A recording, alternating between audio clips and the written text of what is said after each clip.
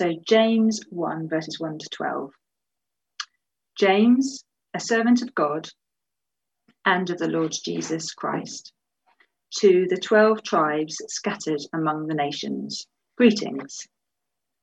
Consider it pure joy, my brothers and sisters, whenever you face trials of many kinds, because you know that the testing of your faith produces perseverance. Let perseverance finish its work so that you may be mature and complete, not lacking anything. If any of you lacks wisdom, you should ask God, who gives generously to all without finding fault, and it will be given to you. But when you ask, you must believe and not doubt, because the one who doubts is like a wave of the sea, blown and tossed by the wind. That person should not expect to receive anything from the Lord.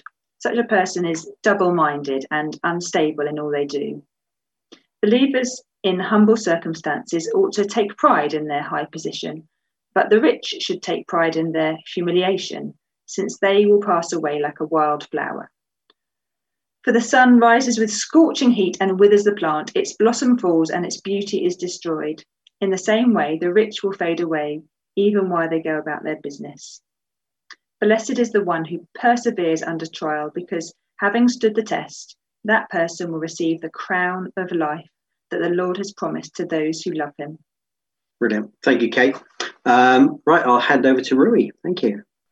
Now we're going to be looking at James today. James chapter 1, verses 1 to 12. But I want to start by just saying something. When people have said to me that I can be single-minded, I've not always thought of it as a compliment. When I think of the word single-minded, I can often think of the word or that describing somebody who's obstinate or blinkered in their view of life. But actually, being single-minded is not necessarily wrong. Being single-minded in your devotion to someone or something is not necessarily wrong. If I wasn't single-minded in my devotion to being married to Becky, that would be wrong. And we're going to look at a bit of God's word today, which talks about being single-minded in our devotion to and our focus on God. And I think that's pretty much a picture of what the whole book of James is looking to tell us as well, that we should be single-minded in our devotion to our God.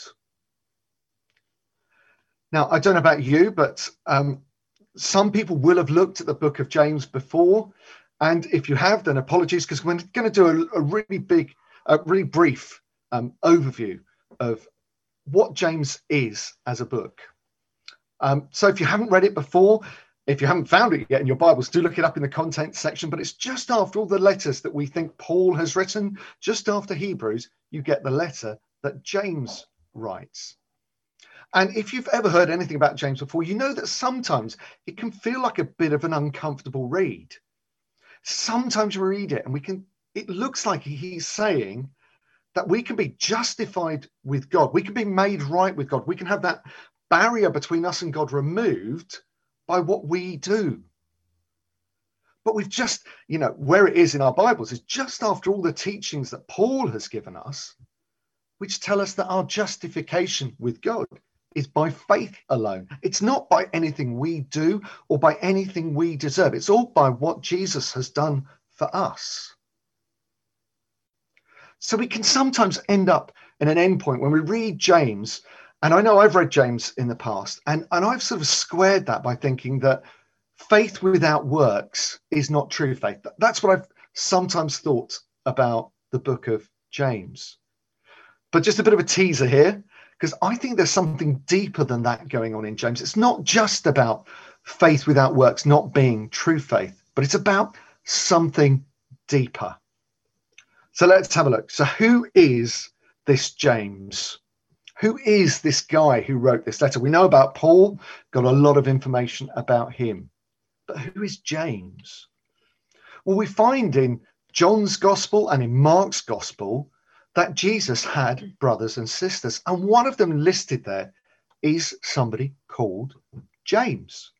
Now we know also that Jesus's brothers and sisters didn't believe in him while he was alive. They didn't understand what he was trying to say. In fact, they thought he was mad at some points.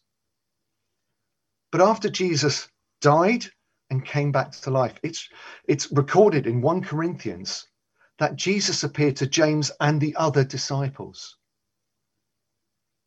Jesus appeared to his brother James after his death. And that must have had a profound impact on James. And it did change him. It changed him into somebody who became an early leader of that church in Jerusalem, that group of believers, that group of people who were following the Lord Jesus. James became a leader of that church. If you look at Acts 15, from verse 12, in fact, I'm going to read from verse 12, where it says this: the whole assembly became silent as they listened to Barnabas and Paul telling about the signs and wonders God had done amongst the Gentiles through them. So Barnabas and Paul are there before this council of elders in Jerusalem, and they're describing all of the amazing things that God has done through them in that Greek-Roman world. And in verse 13, it says this: when they finished, James spoke up. Brothers, he said, listen to me. And James goes on to say a few things, but right at the end in verse 19, it says this. James says this: it is my judgment, therefore, that we should not make it difficult for the Gentiles who are turning to God. Now, what that message is about is a completely different sermon. That's not what we're going to look at today. But actually, James is this person who's standing up before this council in Jerusalem, these early leaders of the church, before Paul and Barnabas and Peter. And he's making a judgment that they're all listening to. James is an early leader of this new church, and he could almost be called the first bishop of Jerusalem. But he introduces himself in this letter in verse 1 as a servant of God and of the Lord Jesus Christ. So he's not after an exalted position. He is a servant, a slave of God and of the Lord Jesus Christ, his own brother or half brother. So why would the letter that this guy James who's writing, why would that be important to us? Well, in that same verse, in verse 1, it says that this letter is written to the 12 tribes scattered amongst the nations, and he gives them greetings. The 12 tribes was often a phrase that was used to describe those people who would be gathered back into God's kingdom when he came again. And we know that in Acts 11, verse 19, it talks about those early believers being scattered throughout that Roman world because of persecution. When Stephen was stoned, the church scattered amongst the nations. So James here, this early leader of this church that's growing, is writing to the scattered believers amongst the nations. This is a pastor's letter to his flock. Throughout the letter, he talks about them as brothers and sisters, as fellow followers of the Lord Jesus. So this book is written to followers of the Lord Jesus. It is written to us. Those guys were living in a culture that didn't acknowledge that God was king, and that's the same for us today. They were struggling to live lives amongst people who didn't believe in Jesus. That's what we're doing too. Isn't it a struggle for us to live as authentic believers, authentic followers of the Lord Jesus in our world and our lives today? The world's way keeps pushing in on us, and it was pushing in on them.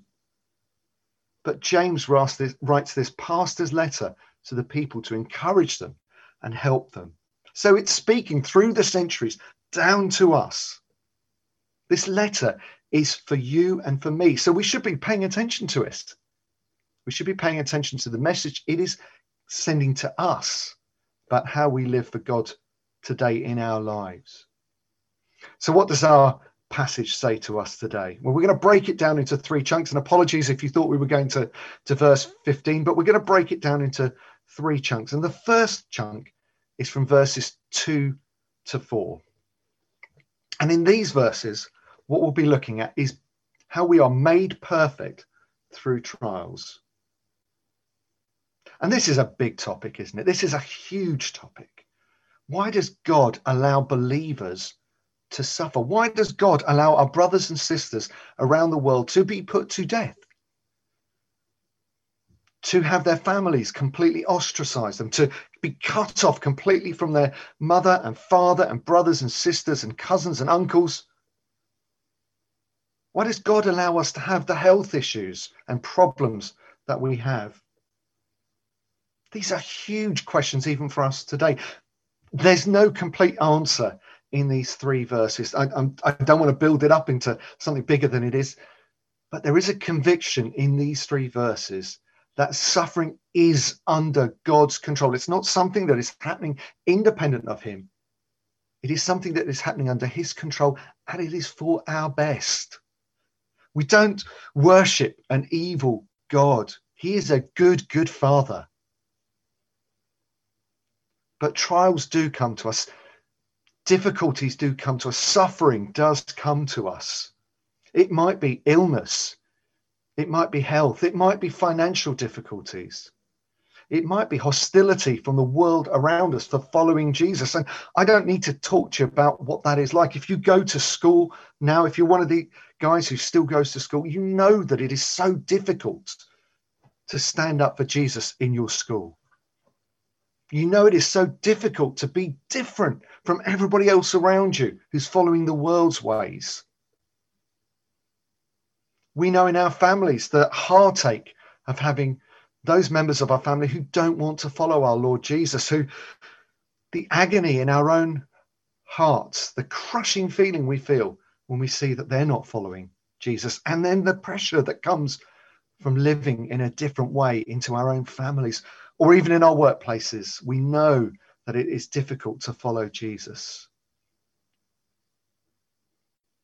So James is so relevant to us. Jesus is as well, but James is so relevant to us today.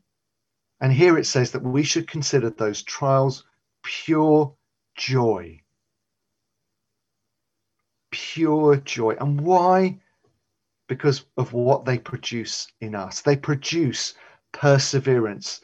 And that should give you echoes of some of the writings of Paul in Romans 5, or Peter in his first letter as well, where it talks about this same thing, that it is a quality that we as Christians need. We need to have that perseverance so that we can face the trials that we must face.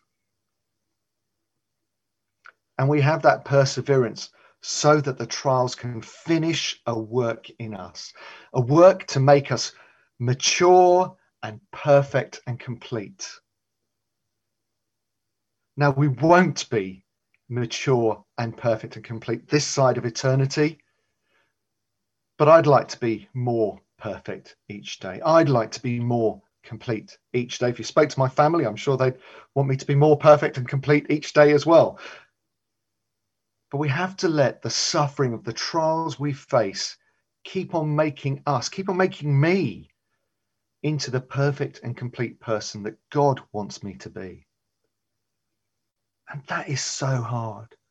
That is so hard, because we want to run away from problems. We want to run away from those trials. Or we might want to try and control those problems ourselves by perhaps even saying Christian sounding things like our trials aren't as bad as somebody else's. Instead, these verses call us to let that work be finished in us. These trials we've been given, and we've all been given different ones, and we've been given different ones according to what we can bear. So we shouldn't think that our trials are lesser than somebody else's. God's given us the trials we have to make us into the people he wants us to be. But these trials don't prove if we have a faith or not. They strengthen the faith we already have.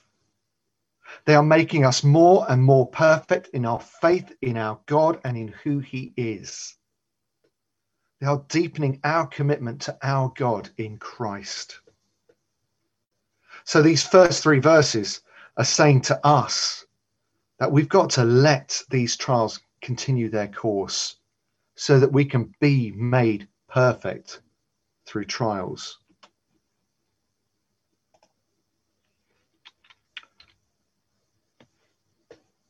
Our next 4 verses, from verses 5 to 8, are about being made wise through single-mindedness.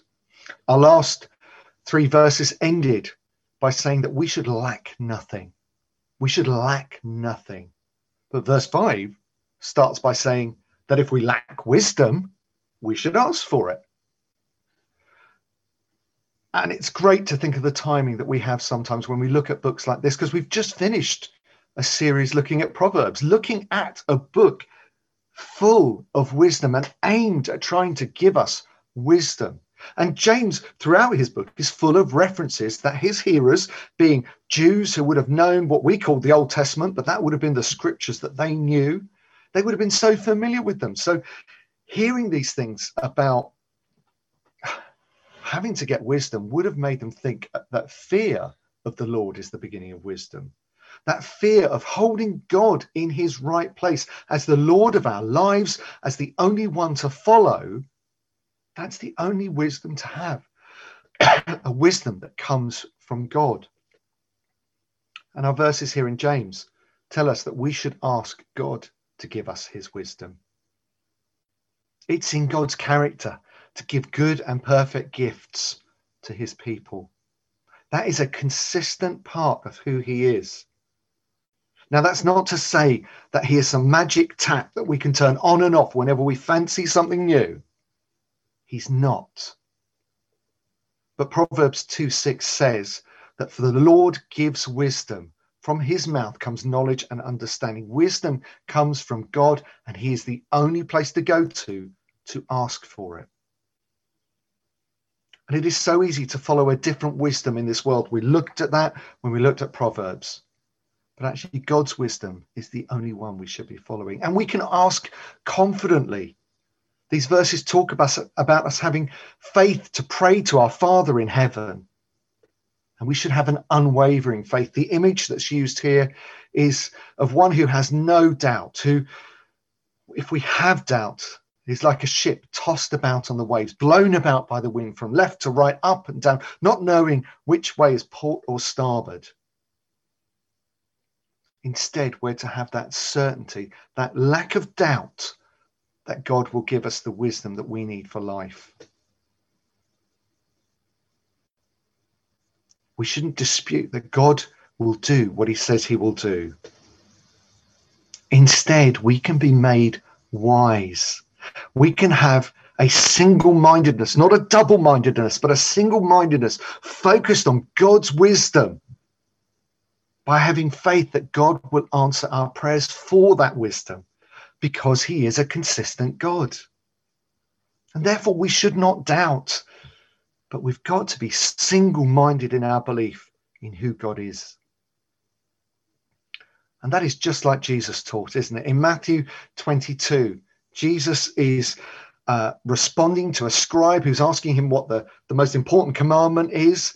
And Jesus quotes from the book of Deuteronomy. And he says that the greatest commandment is to love the Lord your God with all your heart and all your soul and all your mind. We are not to be double-minded.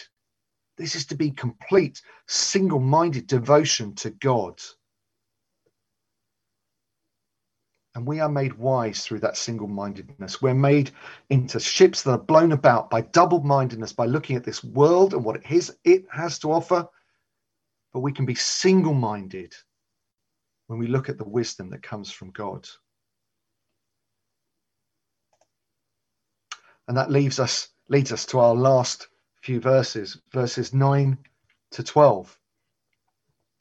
And in these verses, James starts to talk about us being eternally focused on eternity and on heaven, rather than on what's going on around us today. In these verses, James looks at both poor and rich believers. He's writing to believers, don't forget that. He's writing to people who are following the Lord Jesus, and he writes to poor and to rich Christians. So for poor believers, what he says is they should have pride in their high position. That would have been so strange for them to hear. They wouldn't have felt that they had a high position. In the society they lived in, they might have been marginalized, not able to work and do the things they wanted to do, not able to earn the money to support themselves. They would have been struggling. They might have had to beg for money and scraps of food to live. But James says they should have pride in their high position. And that high position is that they are brothers and sisters of the Lord Jesus. They are children of the King of Heaven. And that is what they are to take pride in. The high position they have because of what Christ did for them on that cross. By his death, he made it possible for them to enter into the family of our Heavenly Father. That is an awesome high position for them. It's an awesome high position for us too, as followers of the Lord Jesus. James goes on to talk about rich believers too, possibly trusting in their wealth for their security. We're not entirely sure, but he does say that wealth is fleeting. Here in these verses, he's quoting almost word for word from a bit of Isaiah 40, verses 6 to 8, where it says that wealth will fade. And that is a promise. Wealth will fade, but God's word will endure forever. So they're being encouraged not to focus on their wealth, but again, to focus on our God. And I don't know where you feel you might be, whether you feel that you are a poor follower of the Lord Jesus, or you feel that you're relatively blessed by him. But in both of those positions, we're taught to look at who our God is, to look at the fact that we are his children, and to focus on his words, to focus on him and not on our situation and our circumstances today. Both are being called to be eternally focused, not on what's going on in the world around them. And yes, they are to live in this world, but they're not to be so overtaken by it that it takes the place of God in their lives. Instead, they are to focus on their position as children of the sovereign God, bought by Christ's death for them on the cross. And when they have that eternal focus, then they will get their prize in heaven. They will wear the victor's wreath, that crown, when they succeed and come into the eternal kingdom. So in those verses, these believers that James is writing to are being encouraged to be eternally focused. And that's something we should be as well. We should be focused on eternity rather than all the stuff that's going on around us, all the stuff that can distract us, all the stuff that can edge God out of our lives. We should be eternally focused. So that's our passage for today. We get a start, we get a glimpse of what James is going to be writing in the rest of his letter through these verses, that we are made perfect through our trials and we've got to let them finish their work in us. That we are made wise through being single-minded in our devotion to God. And we should be eternally focused too. So my initial thoughts about James being about faith without works not being truth faith is slightly right. It is slightly right. Don't get me wrong, but this letter is subtly different. This letter is talking to a group of Christians, of believers, of followers of the Lord Jesus Christ, who are living amongst people who are not following him, just like us. And James is warning them that it is possible to be double-minded, to be having one eye on God's eternal kingdom and one eye on this world. James, through this letter, will be encouraging us to be single-minded, to be completely and utterly focused on God, because our God is a jealous God. We can so easily become an adulterous generation, looking at what this world has to offer rather than what our Lord offers us for eternity. So instead of being tossed about, instead of being double-minded, what we're called to be is to be single-minded in our devotion and our focus on God. And that's what we see through James. This letter is an encouragement to us as believers today, and I hope it's an encouragement to you today.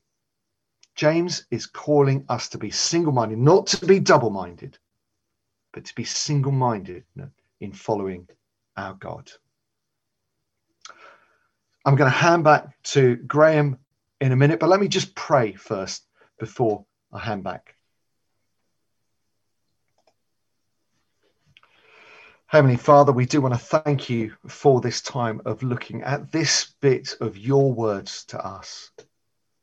We thank you that we as followers of the Lord Jesus today can look back on these messages to followers 2,000 years ago and see that there's nothing new under the sun.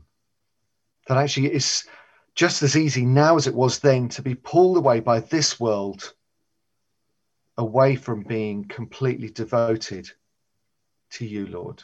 So we pray that as we look to be your people, as we seek to go from this meeting tonight to be your people in the different places you've put us, that, Father, you would help us to be single-minded, not double-minded, but single-minded in our focus on you and on your eternal kingdom. Father, we pray that you strengthen us and help us to do that. And we pray this in your Son's precious name. Amen.